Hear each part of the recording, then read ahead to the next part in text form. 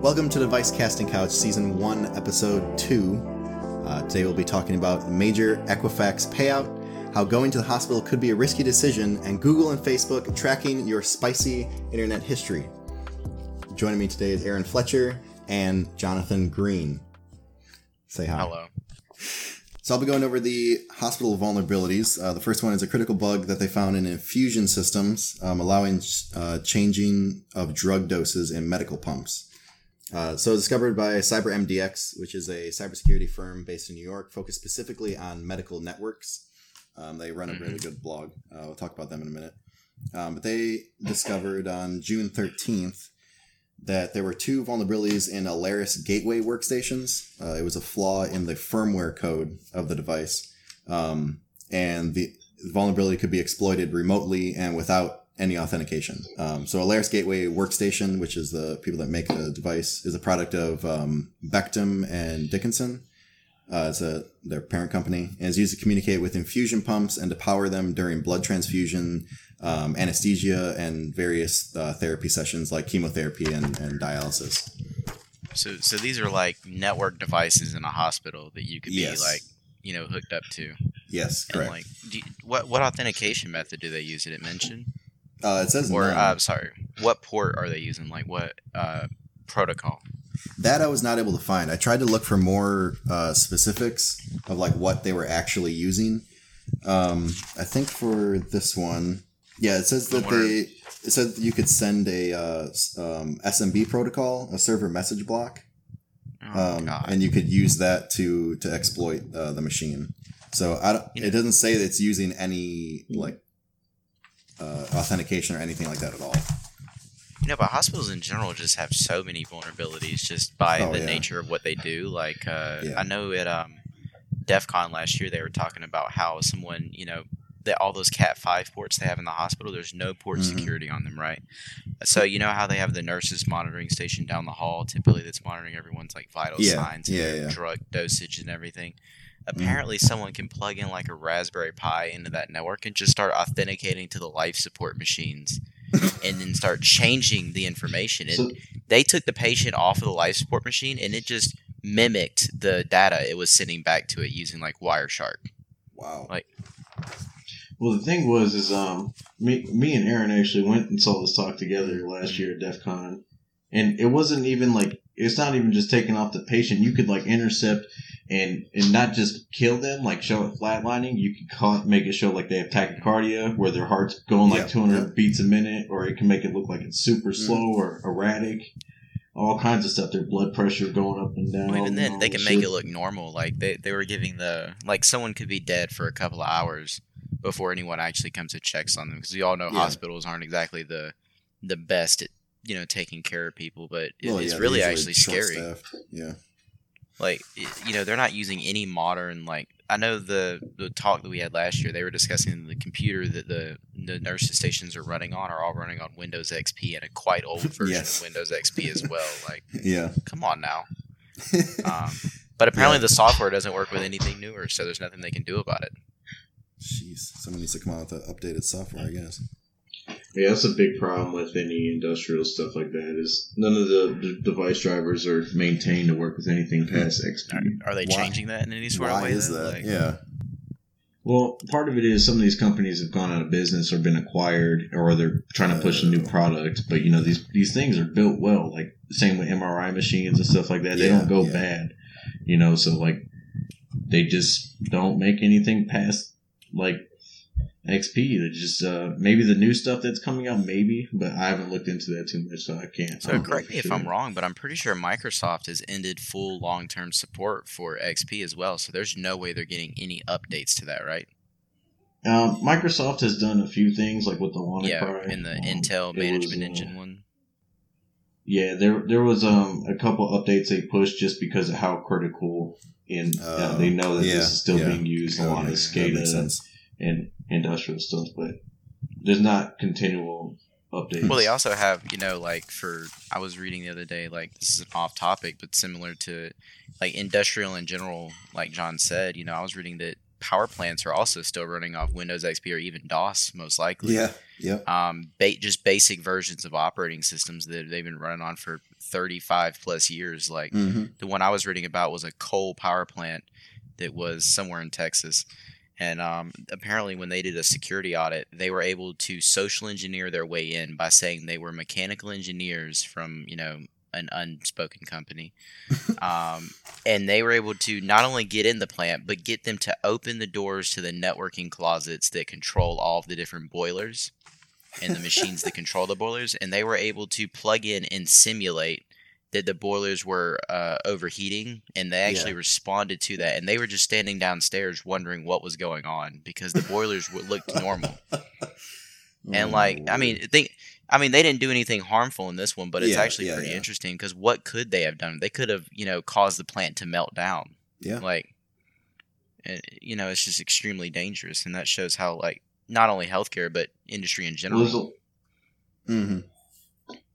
We're kind of veering off topic, but if you use the internet search engine Shodan, you can find all kinds of things. They've shown hydroelectric plants like dams online.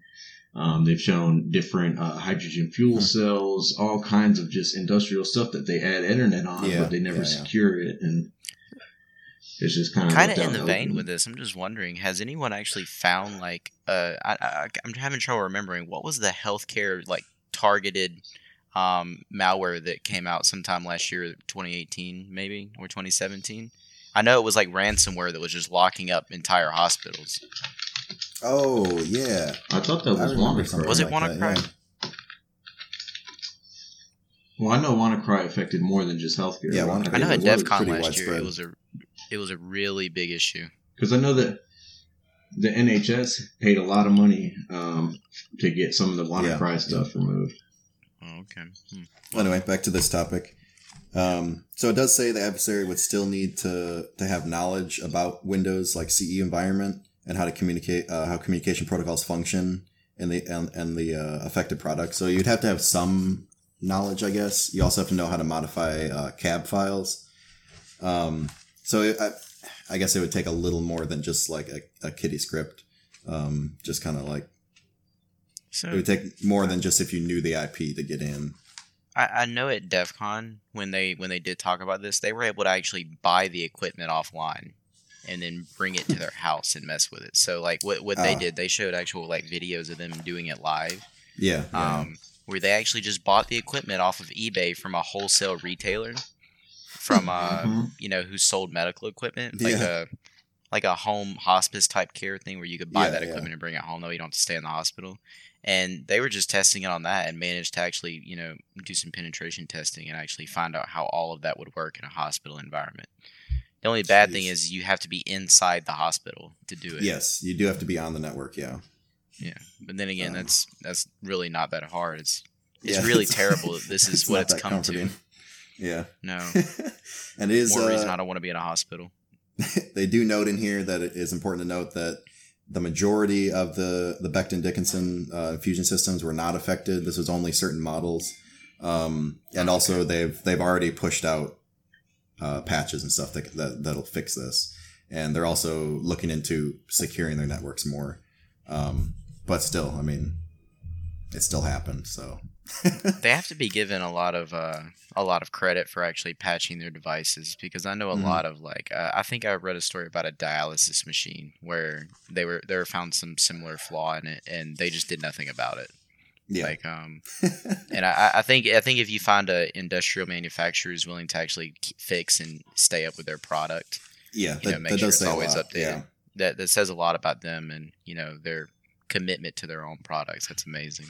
Yeah, but at CyberMDX, they recommended the hospitals block the server message block protocol, segregate their VLANs, which they were not doing, and ensure only appropriate associates have access to the computer network. So I don't know if that's some sort of key card or something like that, just so, it's just put another hurdle in the way of someone just accessing all this stuff on the network.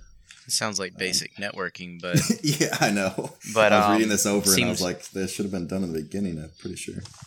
Seems like that's not really known, is it? Yeah, no. It's more reason why we're always going to have a job, guys. Yep. Someone who always doesn't secure their network. Right, but on to the second one. This involves anesthesia machines, which allows changing in gas mixing levels. It was found by the head of research at CyberMDX, again, CyberMDX, looking out for these hospitals. Elad Lutz, I believe is his name. He found it late June, July. So you have to be on the same network again with this one, but there is no authentication. As long as you know the IP, you can log in and start changing certain aspects of these machines. These are GE Estiva and GE Aspire anesthesia systems, which is General Electric. It's owned by General Electric. GE Healthcare is their parent company. So again, as you have to be on the same network, there is no authentication. Wow. So yeah, this can also be done remotely as well. So you just type in the IP, and we're saying nothing at all, no password prompts. It's just like, here you go. It says the downgrade attack would allow not only remotely adjusting the composition of the anesthetic gas mixtures, but also suppressing alarms, changing the time and date on the system, and modifying barometric pressure. So no user interaction whatsoever with the actual device. Doesn't require authentication. You just log into the machine, you're good to go. So is there something is this like a built-in part of the machine? Like I'm wondering, like, is this just lack of configuration on the hospital's portion, or is it lack on the manufacturer's part where they didn't include the security features as a given? I believe it's both. Because the GE Healthcare pushed out updates to fix the vulnerability, but they also recommended basically the same stuff that they recommended before. Network segmentation, device isolation, putting restrictions on access, stuff like that. So I'm pretty sure this is on both their ends, I guess. The machine and the hospital's network. A little lacking. Absolutely terrible. I mean, you're gonna have some poor anesthesiologist going to prison. Yeah, exactly. Yeah, because someone dies on the table because they didn't. Yeah. Someone's messing with the gases.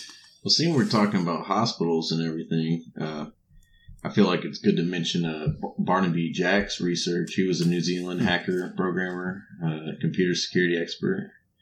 Fortunately, he died in 2013, but he did stuff with heart implants and pacemakers, and he was actually able to send an electric shock to anyone wearing a pacemaker within 50-foot radius. Wasn't it using Bluetooth, John? Yeah, I believe it was, I think Bluetooth or Bluetooth Low Energy. See, this is, I know that sounds ridiculous, but you've got to be kidding me. They included Bluetooth on a pacemaker. Like, are you serious? Next thing you know, they're going to have a Wi-Fi card installed, and everybody just could be up in your heart. Like, come on now. It's like getting a robotic foot you control through Bluetooth. Like, wait, so why did they put Bluetooth on it? Like, what was the reason for putting Bluetooth on it? To link it to their phone app? I want to say there was some. It helped with monitoring and different stuff like that. I'm trying to remember right now, so I won't quote. Yeah. But it was for some like comfort of just, life. I think diagnostics and stuff like that. Gotcha. Yeah. I would rather not have diagnostics done. Like, I mean, it's terrible that someone has to get a pacemaker, but Bluetooth, guys, come on now. It seems like a little much. I think that's just like someone's like, hey guys, I have a way that we can monitor this, and no one says, hey, that's probably a bad idea. Like, I think it's just a lack in this, since we're discussing this industry, it's just a lack in this industry of security concepts being implemented. Like, yeah, there, like, you can tell, like, pacemakers with Bluetooth, devices with no authentication that plug into networks, like, hospitals whose budgets are so thin in the IT department that they just have some guy come in here and throw a switch in here and doesn't do any work whatsoever on how to secure that, at all. Yeah, running Windows XP all over the place, like. Yeah, I don't know. In today's day and age, it seems like such an oversight. It's like I don't know if it's because we work in IT, but like it seems like a given that if you're going to set up a network, especially that has machines that you're keeping people alive, you would segregate the network and secure it so that people can't just log into your machines and start changing things. I mean, you would think. I'm wondering what hospitals are talking about, though. That's really what's coming through my mind right now. Is like, can I avoid those hospitals specifically? Well, it's not even the hospital. Well, I mean, it is the hospitals because they're not keeping up on their network security, but it's also these machines as well. They have been patched, so that's good. GE patched theirs as well, so that's good. But have you guys heard of the CISA, Cybersecurity Infrastructure Security Agency? Oh yeah, okay. So yeah, that acronym got me for a minute. Yeah, so this I don't know. I was reading up on them because they worked hand in hand with CyberMDX to get it out there that these systems were vulnerable, so the hospitals could start working on mediation. And apparently, this department was signed into being by Trump, I think, last year, 2018, 2017. You can go on their site, and part of the CISA is the ICS CERT. Government loves their acronyms. It's the Industrial Control Systems Cyber Emergency Response Team. But that's a part of the CISA, and basically they go around and they described it as a megaphone for vendors and vulnerability finders. So if someone finds a vulnerability, or a vendor finds a vulnerability in their product, they can tell the CISA, and then they push it out to everyone else, and they post it publicly so that everyone can read it and then mediate their vulnerabilities. I don't know. I thought that was a pretty cool idea. See, I've noticed with stuff like that though, like from going to DEF CON and everything, I think a lot of the the community that does this just for information and for fun, like they do a lot of like what are they? John, correct me if I'm wrong. It's like bug bounties and bug hunts, right?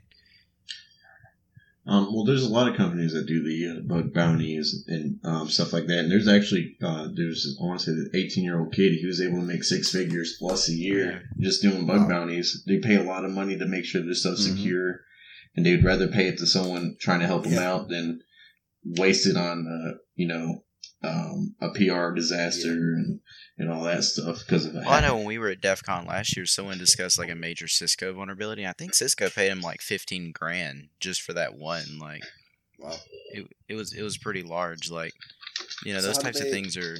How do they set that sort of thing up? Like, do you just? I'm guessing you don't just attack the company and then tell them afterwards. Like, do you tell them you're gonna like pen test their network or? Well, there's a website called Bug Crowd, and I know that's just one of the couple, but these companies can put their stuff on there, and then if you find a bug with whatever they're asking about, they will agree to pay you a certain amount of money. Really? Oh, okay. Like I'm on there right now, and there's AT&T, there's AOL, there's Adobe. There's AOL on there. Believe it or not, there's yeah, that's what it says. I'll click on it, but didn't know AOL existed. Still, my bad. I didn't either. You've got mail. You've got mail. Believe there's 20th Century Fox. Okay. All right. A lot of big names. Either way, definitely have like those options available. I think if more companies get involved in that, because there's definitely like that gray side where I think they do attack and then tell them later. It's like, hey, by the way, I found this. You know what I'm saying? Like, while I was stealing your info, I found this. I don't know. I think companies should do like regular attacks on their own networks or their own products and say, well, yeah, that's what they should be doing. Yeah. Like if I ran a company, I'd be like, hey, if you find anything wrong security wise with our product, we'll pay you $5,000 a piece. Yeah. Like I feel like for a large mega corporation, like that's chump change to them. And then you're gonna have people who are actually looking for stuff wrong in your software, and plus that'll hold your developers accountable to like make sure that they're making good products, because then you'll be able to trace back like, hey, who designed this portion of the program? Like, yeah. And if this person keeps making mistakes, we're gonna get him out of here. Yeah. No, I definitely agree. And also, then you have a paper trail of people who are trying to help you. I mean, you can point to that and be like, okay, this area has a lot of vulnerabilities. People are finding a lot of stuff in here. So maybe we need to look at that area instead of just, not doing anything and then someone takes advantage of a soft spot in your security. So, yeah, no, I definitely agree with that. So, John, do you want to go over the Google and Facebook tracking your spicy internet history? Oh, yeah. This one I thought was incredibly interesting just because I'm a huge privacy nut. But there was a study. It had researchers from Microsoft, Carnegie Mellon, and the University of Pennsylvania. I might not have said all that correctly, but they analyzed 22,484 pornography websites using a tool called Web X-ray, and it identified tracking tools that it showed all the third parties and stuff like that. And what am I trying to say? What are some of the major websites? It didn't list any specific websites.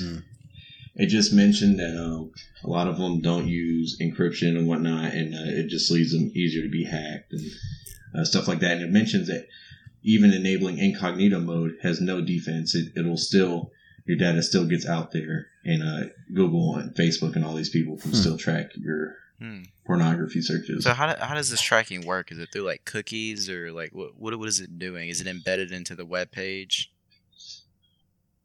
It mentioned trackers. I didn't see any specific mentions on the Business Insider article I was reading about it. But I would assume cookies. I would assume cookies. It could be cookies, or it'd be the easiest way, I would think. It did mention that, you know how Facebook has the like icon on certain websites? That like button actually has trackers and stuff built into it, so that can be part of why it's sharing stuff to Facebook. And the Google Analytics, Google's a big ad network, so I believe part of that's associated with some of the tracking as well. So it's tracking for ad revenue then, or for like data selling. It didn't specifically mention the ads and whatnot, but what I thought was interesting is it mentioned Oracle is also could track the porn you're watching, and it doesn't give a reason why or how, because like Facebook, you mentioned the like buttons, and Google, the Google Analytics. Yeah. But it didn't mention much about Oracle, so I don't. Who knows what Oracle's doing? Well, maybe for Oracle's actually really getting into the the cloud market. Like the three big cloud providers right now are Amazon, Google, and Microsoft. And they're all kind of coming up with their own way to do ad revenue. We know Google owns YouTube. Amazon has Amazon.com. Facebook is obviously another big source of ad revenue. So for reasons they might want to track you, like your data is one of the most important things that these companies sell. Yeah. Anything that goes through all the AWS servers, it's obviously secure. But think how many websites they host there. Think of how much data they actually have access to. And I'm not exactly sure how that might necessarily work on their side. But just the amount of data that's flowing through these large cloud providers is absolutely astronomical. And if they find a way to sort through that, like I know Oracle is getting into the cloud hosting, arena in the enterprise section through the reports that they've been putting out, and they're doing okay at it. But I'm pretty sure that's why they want part of that pie, the data pie. But so like. I don't know if it's reading the article. It even mentions that when they contacted Facebook and Google, they said they do not use it to build marketing profiles on individuals using the information gathered from these porn sites and whatnot. So it's kind of interesting what they actually use all this for. They just using it to do their whole data mining, or I mean that's kind of for me. That's kind of the scary part is you don't really know what these companies are using your data for. I mean, if you click accept on any terms or conditions or whatever, or visit their website, they can basically do whatever they want with your data. Currently, I mean, we don't have very many laws against any sort of like data use, as far as I know. I don't like that, and I don't necessarily believe them either. Like, there's so many times people have been like, yeah, we don't use any of this for X. Yeah, right. And I think a lot of that is I think the public affairs departments in these companies, I don't think they actually know what's going on. Yeah. And I got to be honest with you, especially with these large machines like Google and Facebook, I think there's very few people who actually know what's going on behind the scenes, because that monster's huge. Yeah. And when you get a company that size, you probably don't know what the left hand probably doesn't know what the right hand's doing anymore. I got to be honest with you, like Google's a massive company and they have so many small subsets of businesses within them. Mm-hmm. I wonder how anyone could know. Like I don't really honestly blame them. They're huge. Yeah. Well, yeah, you physically can't.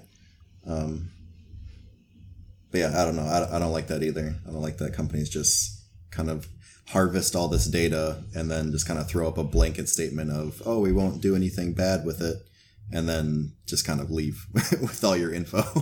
You don't really know what they're doing. So if you guys want to, directly from the Business Insider's article, it says the study found that Google or its subsidiaries had 74% of the trackers, Oracle had 24%, and Facebook 10%.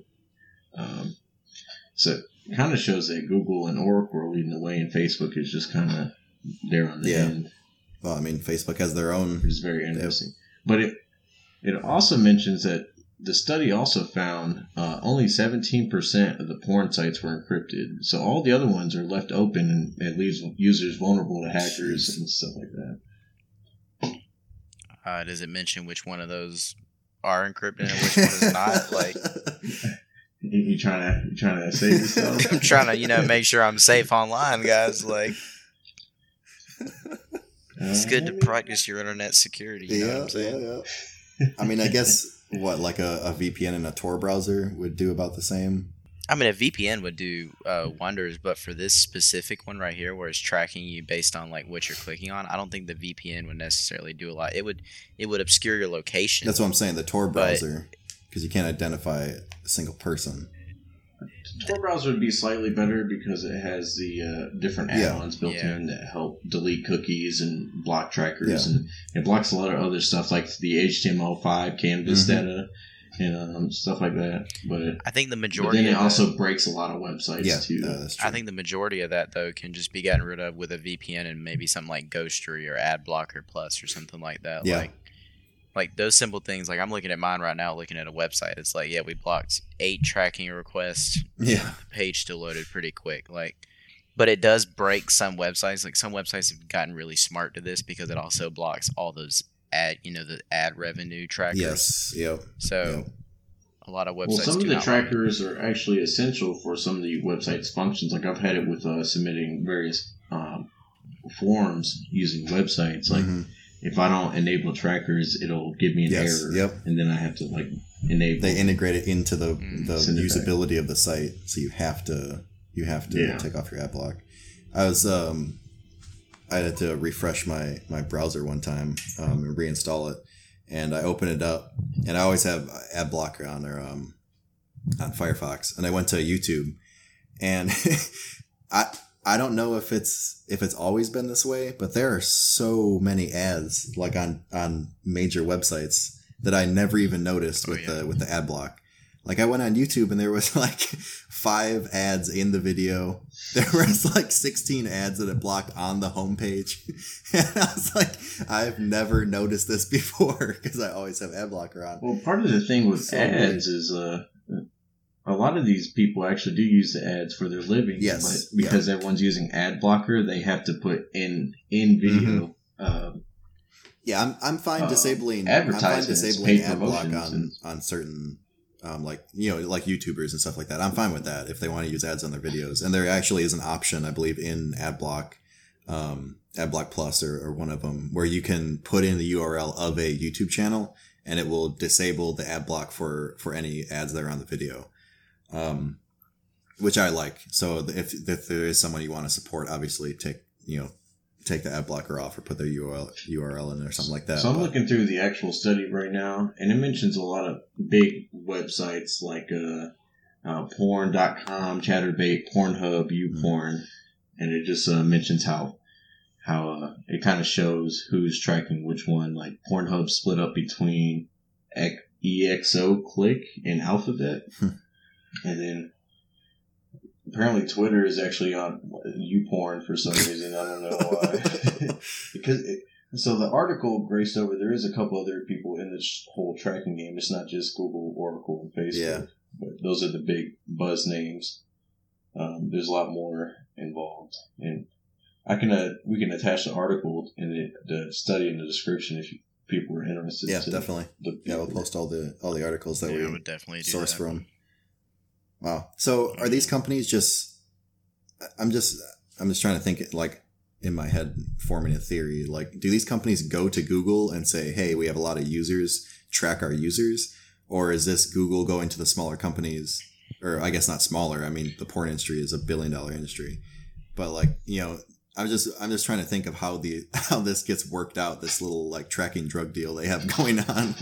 I mean, I think what people are worried about is like Google has a lot of good stuff. Like with Google Analytics, you can determine how many new users, returning users are coming back to your site and stuff like that. Oh yeah, it's just the problem that they're on this site and it's such a kind of a sensitive, slightly taboo topic. It's what's concerning people. Well, yeah, for sure. Even though they claim they don't use it for marketing profiles, like they're still gathering all this information because they have access to all the other parts of our lives. Yeah. I mean, yeah. I know that's the biggest red flag for me. I mean, anytime you go anywhere online, you're being tracked by someone, unfortunately.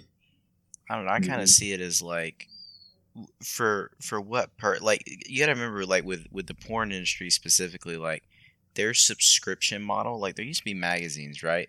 And then websites started coming out, and they have like the premium aspect of like porn website. I think they're finding new ways to make money, because not that like with the internet now, there's no reason to pay for any of that. You don't have to. True. Yeah. You can find it anywhere on the internet, just like you can with it's digital media anywhere. Mm-hmm. Like you can find music online, you can find movies, TV shows, and of course, your XXX, rated films. Yeah.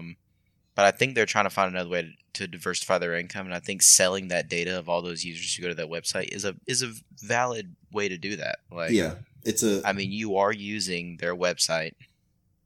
It's for me, I guess it's a shady way, but it is a valid business move. I mean, they have users coming to the site, and if they can, sell the data of these users that are coming to their site, and possibly if Google is sharing that data with them to improve their site, then I mean, if I was that business, that would be a win-win for everyone.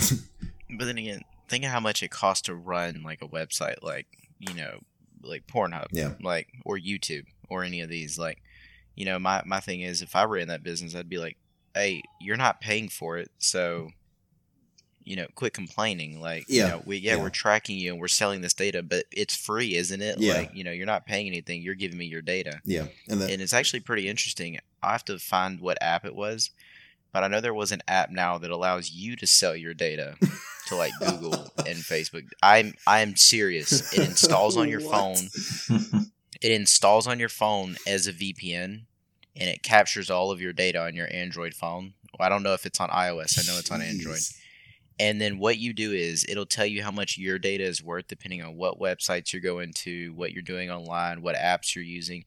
And then it gives you the ability to sell that data on your own behalf. Like, and their slogan was like, why don't you sell your data and stop allowing other companies to? Jeez. That's some next level. It's a big market. Next level stuff. It's a big market. I mean, it's just it's showing like where we're going now, like especially with all the new privacy discussions with regulators in different countries. Mm-hmm. Like, this is going to become an interesting space very, very quickly, and I don't think anyone's really paying attention to it. But now there's other companies out there that are like, we're going to allow you to sell your own data. I mean, it's a novel idea. I mean, they're not wrong. Why not you? I would rather have that implemented where you can sell your data if you want to, rather than just the blanket, if you visit our site, we're going to capture all your data. I mean, I would rather that be implemented than just automatically, but still, that's wow. I think it's going to end up being a very interesting topic. Mm-hmm. Very, very interesting. Yeah. Well, Aaron, do you want to go over the major Equifax payout? Oh, yes. So, everybody knows about the Equifax breach that happened in 2017. Yep. 147 million Americans were affected by it. So now the Federal Trade Commission, the FTC, has decided and settled with Equifax on what they have to pay out in order to remedy the situation with most of the Americans. It was a class action lawsuit on Equifax. So they have agreed to pay $700 million. Now, that $700 million is going to be split up. So it's not all going to be $700 million to absolutely everyone. Mm-hmm. They're going to pay $575 million to help compensate the victims of hackers who stole personal data from Equifax servers. Mm-hmm. So not necessarily to absolutely everyone, but people who can substantially claim that, hey, I was actually affected by this. I had my identity stolen, and I think you played a part in letting them steal it. Yeah, that makes sense. So it covers like the cost of a security breach or identity theft, or you getting credit monitoring or freezing your credit file, or any of those things that you would have had to pay for. Yeah. I submitted mine, so like there is a way to go through. There's a website, we can post the link to it as well, mm-hmm. where you can submit your claim. So basically what they're going to do is they're going to say, it's going to ask you different questions. It's going to say, hey, how much time did you spend through? They're going to pay you $25 per hour that you spent working on, your credit, freezing your credit file, getting LifeLock or anything like that. One of those credit monitoring companies. Yep. And the second page is going to say, were you affected by identity theft? And then you can be paid up to $20,000 on that second page. Jeez. If you can prove that you had an identity theft issue that they can correlate to the Equifax breach. Yeah, yeah. Or you could take the easy route, which is what me and, my wife did. We're going down the road of we just want $125. Now, I do have something to caveat here, because the January 22, 2020 is the filing deadline. They are not going to pay people out until January 22nd, 2020. So, depending on how many people actually come forward and apply, is going to say how much everyone is going to end up getting paid. Mm-hmm. So, like, The Verge did some math on this because they read the fine terms and conditions that you sign when you go to the website and apply. Mm-hmm. So if 1 million people ask for that $125 payment and no more, we'll all end up getting $31 each, not $125. $125 is what they're baselining at. Wow.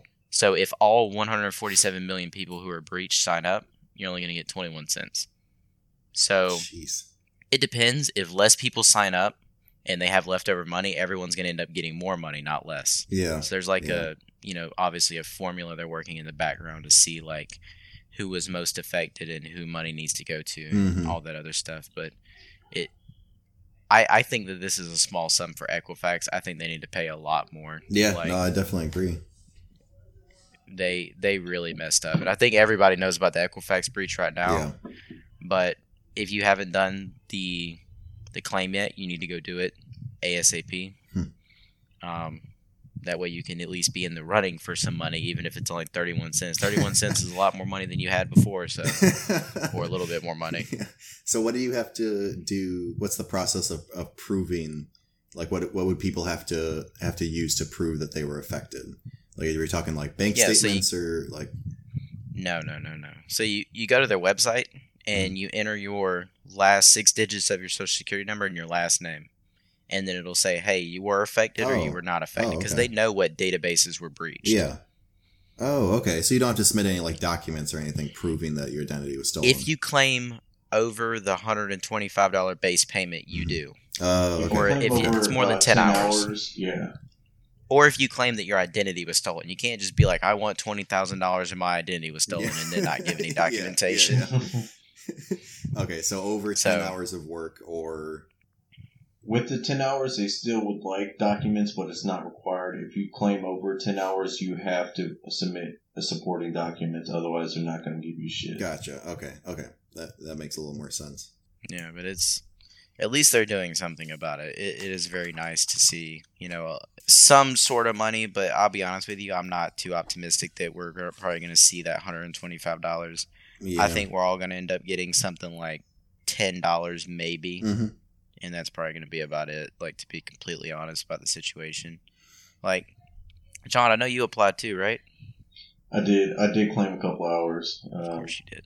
Well, I meticulously looked over my credit report and signed up for various credit monitoring, like LifeLock and protect my ID and stuff like that. Yeah. How much is LifeLock? Is it expensive? I'm trying to remember which one I signed up for. I can't remember if I only got it for a year or more, but is it free?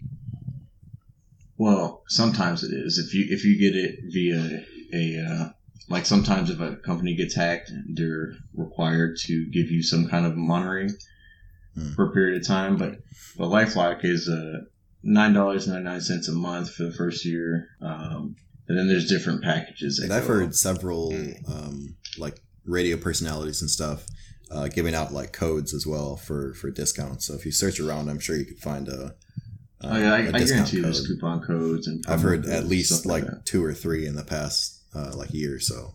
So if you search around, I'm sure you could find another one. It's also worth noting there's a website, annualfreecreditreport.com, that you can go to, and once a year you can get a credit report from every major credit bureau, Equifax, Experian, and TransUnion in the United States. They are required by law to give it to you. And like I know people pay for these, other services, but like honestly, in my opinion, like I do mine. I only use Credit Karma, and I pull my credit report once a year. Mine and my wife's. Like, and if you do that once a year, I think you'll be absolutely fine. To be honest, like, I mean, if you want to be more proactive, that's fine. But you'll notice, like, Credit Karma will let you know, like, hey, there's another account that just popped up, and it's like, well, I don't have a mortgage, so I don't know who does, but it's not me. Like,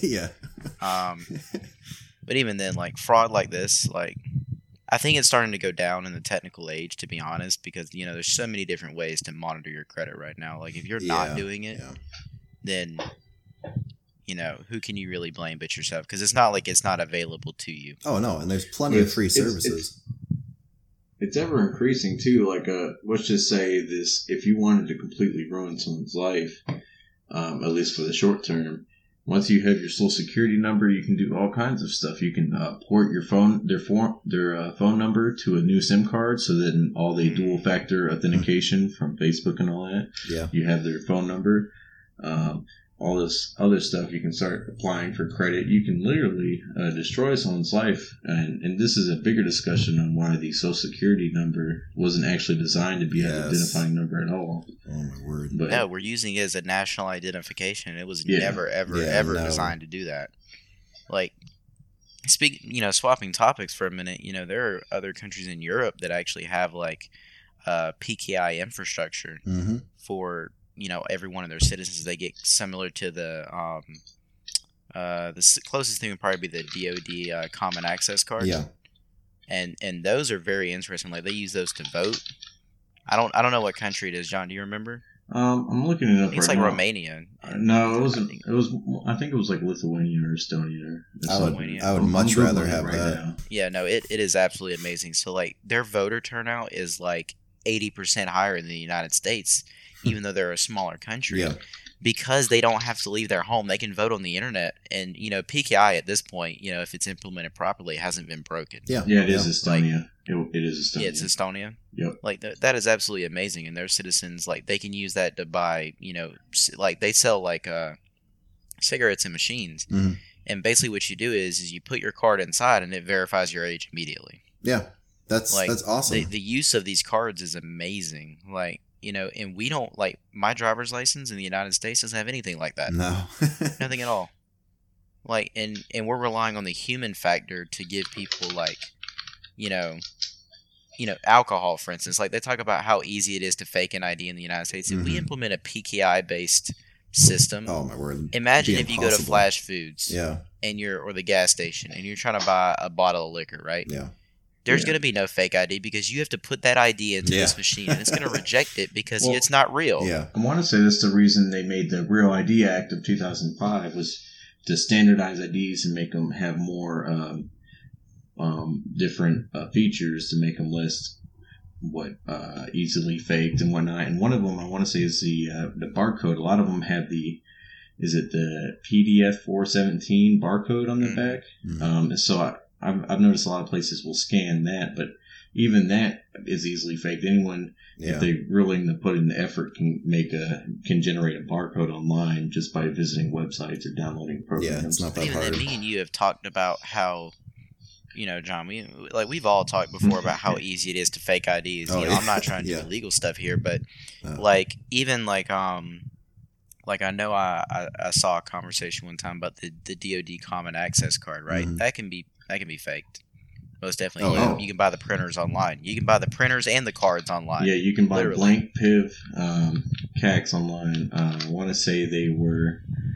I think I looked it up. Like $5? No, they were a little. It was like a 10-pack for $150, I believe. I'd have to find the link again, but it was. But even then, like.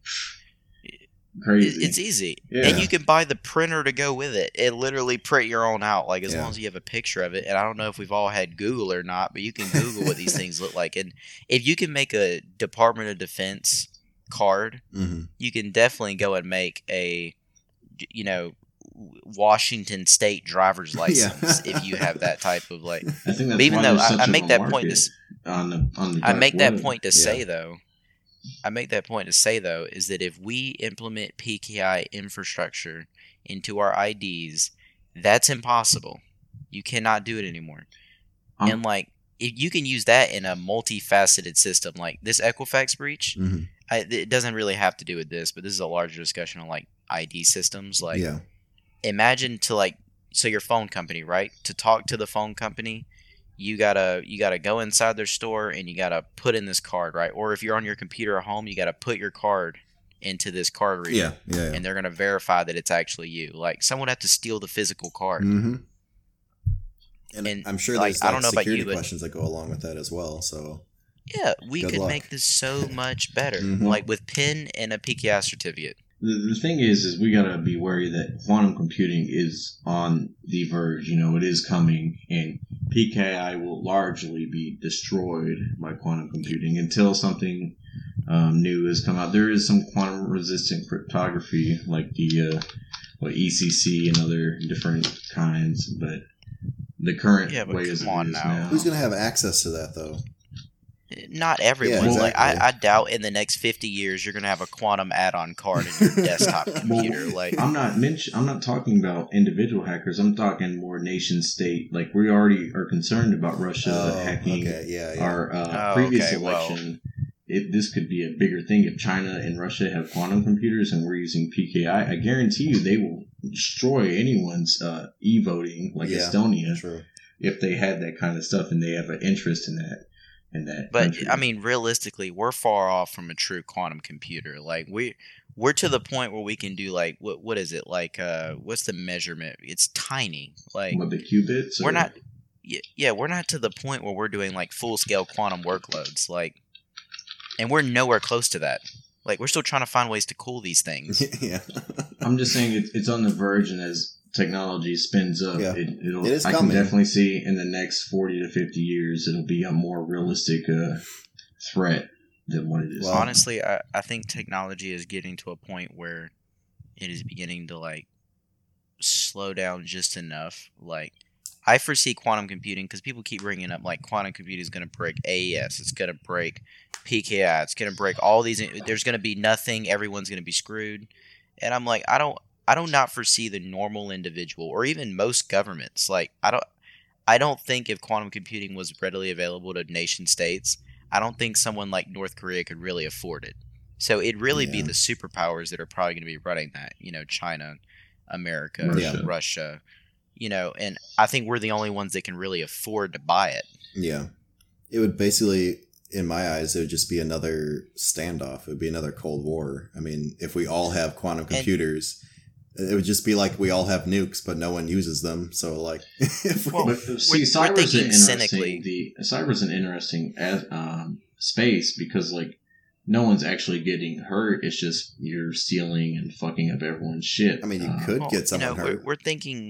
We're thinking very cynically too. Like I was reading an article online about how quantum computers are going to change like the scientific realm. Like they could calculate complex workloads that have been running for 10 years about string theory to actually either disprove or prove it. Like, if the human race is not as dark and evil as everyone makes it out to be, that we're going to invent these quantum computers and someone's going to be like, hey guys, let's calculate,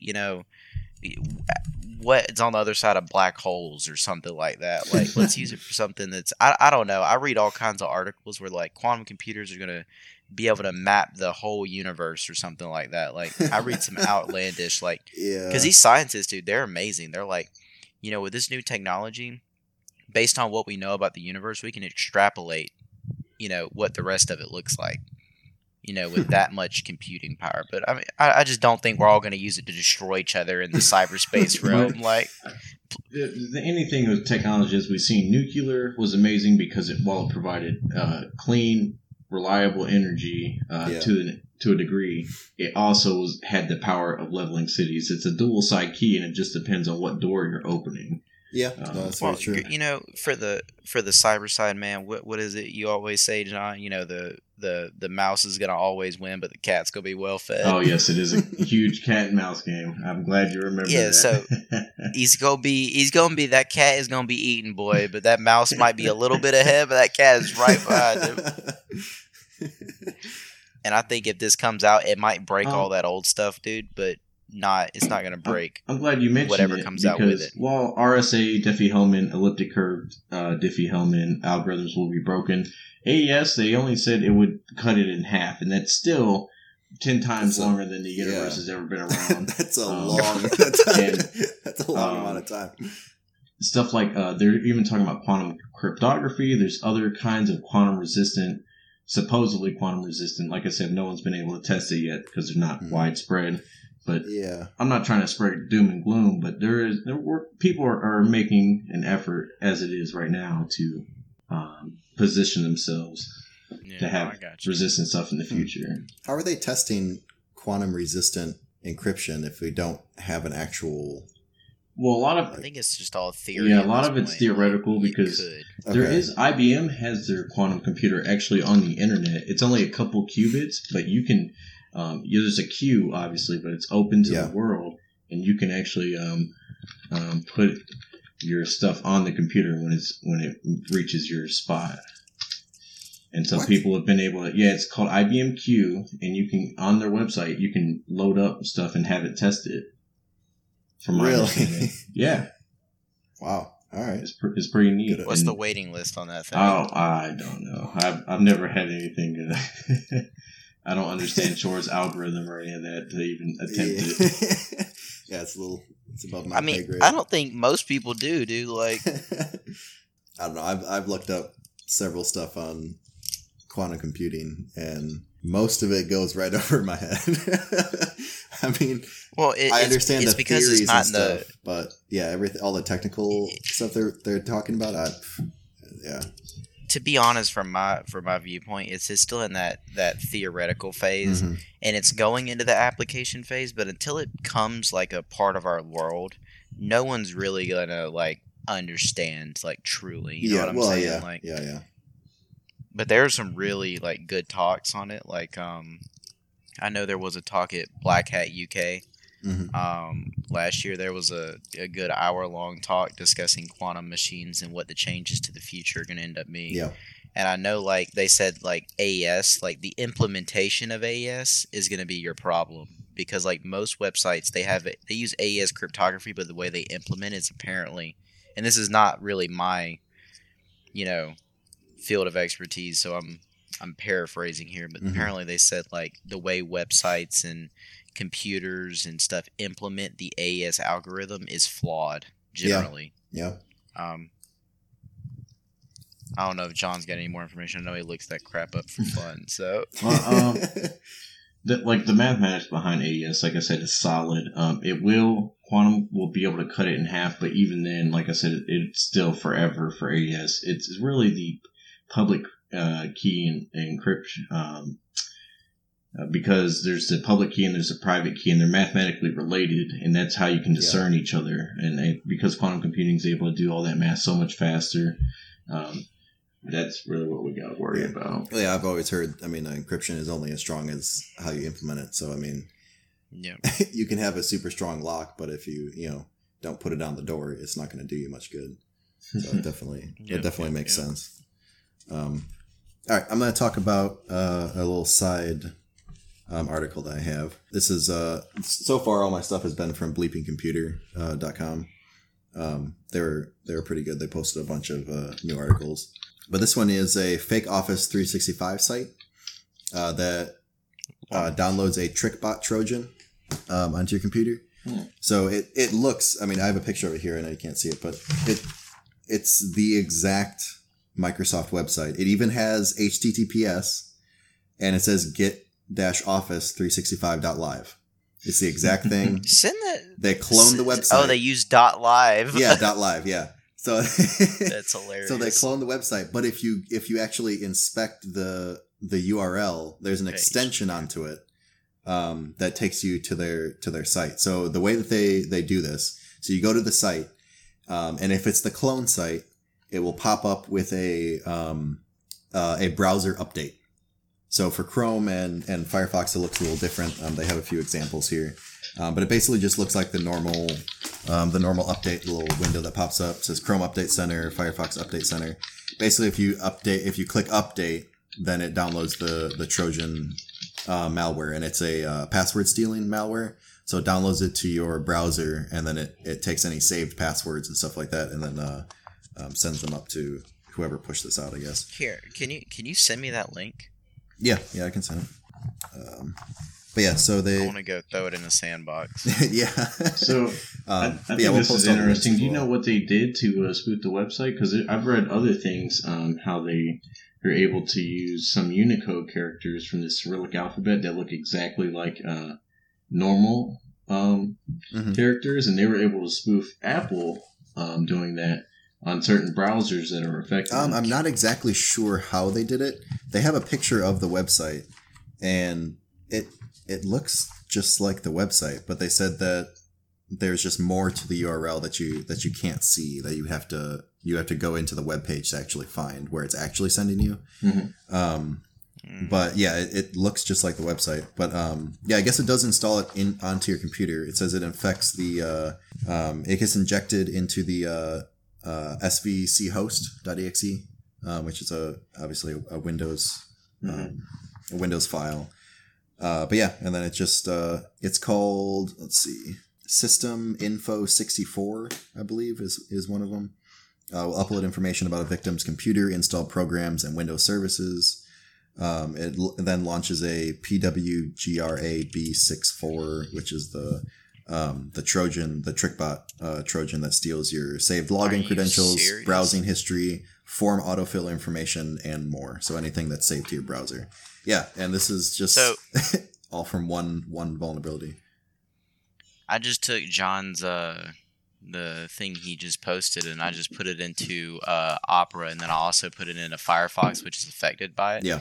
That Unicode stuff is absolutely amazing. Yeah. Wow. Yeah, if you click on it shows apple.com in the URL. You would never have known unless you inspected the SSL certificate or something. Mm-hmm. No. For the SSL certificate, it's also showing, like when you click on it in Firefox, it's actually showing apple.com from the SSL cert. That's what I'm talking about. Only when you go, look, dude.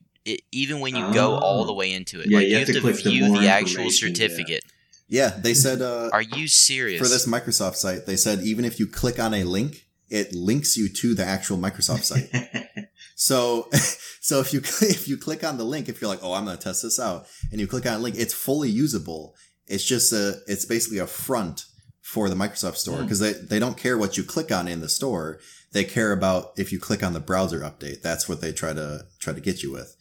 So obviously if it pops up, update your browser through the browser itself, not through a freaking update. But yeah, it looks just like the site, and it reroutes to Microsoft itself. That is terrible. Mm-hmm. It's crazy. Good God. Well, John, do you have another article there?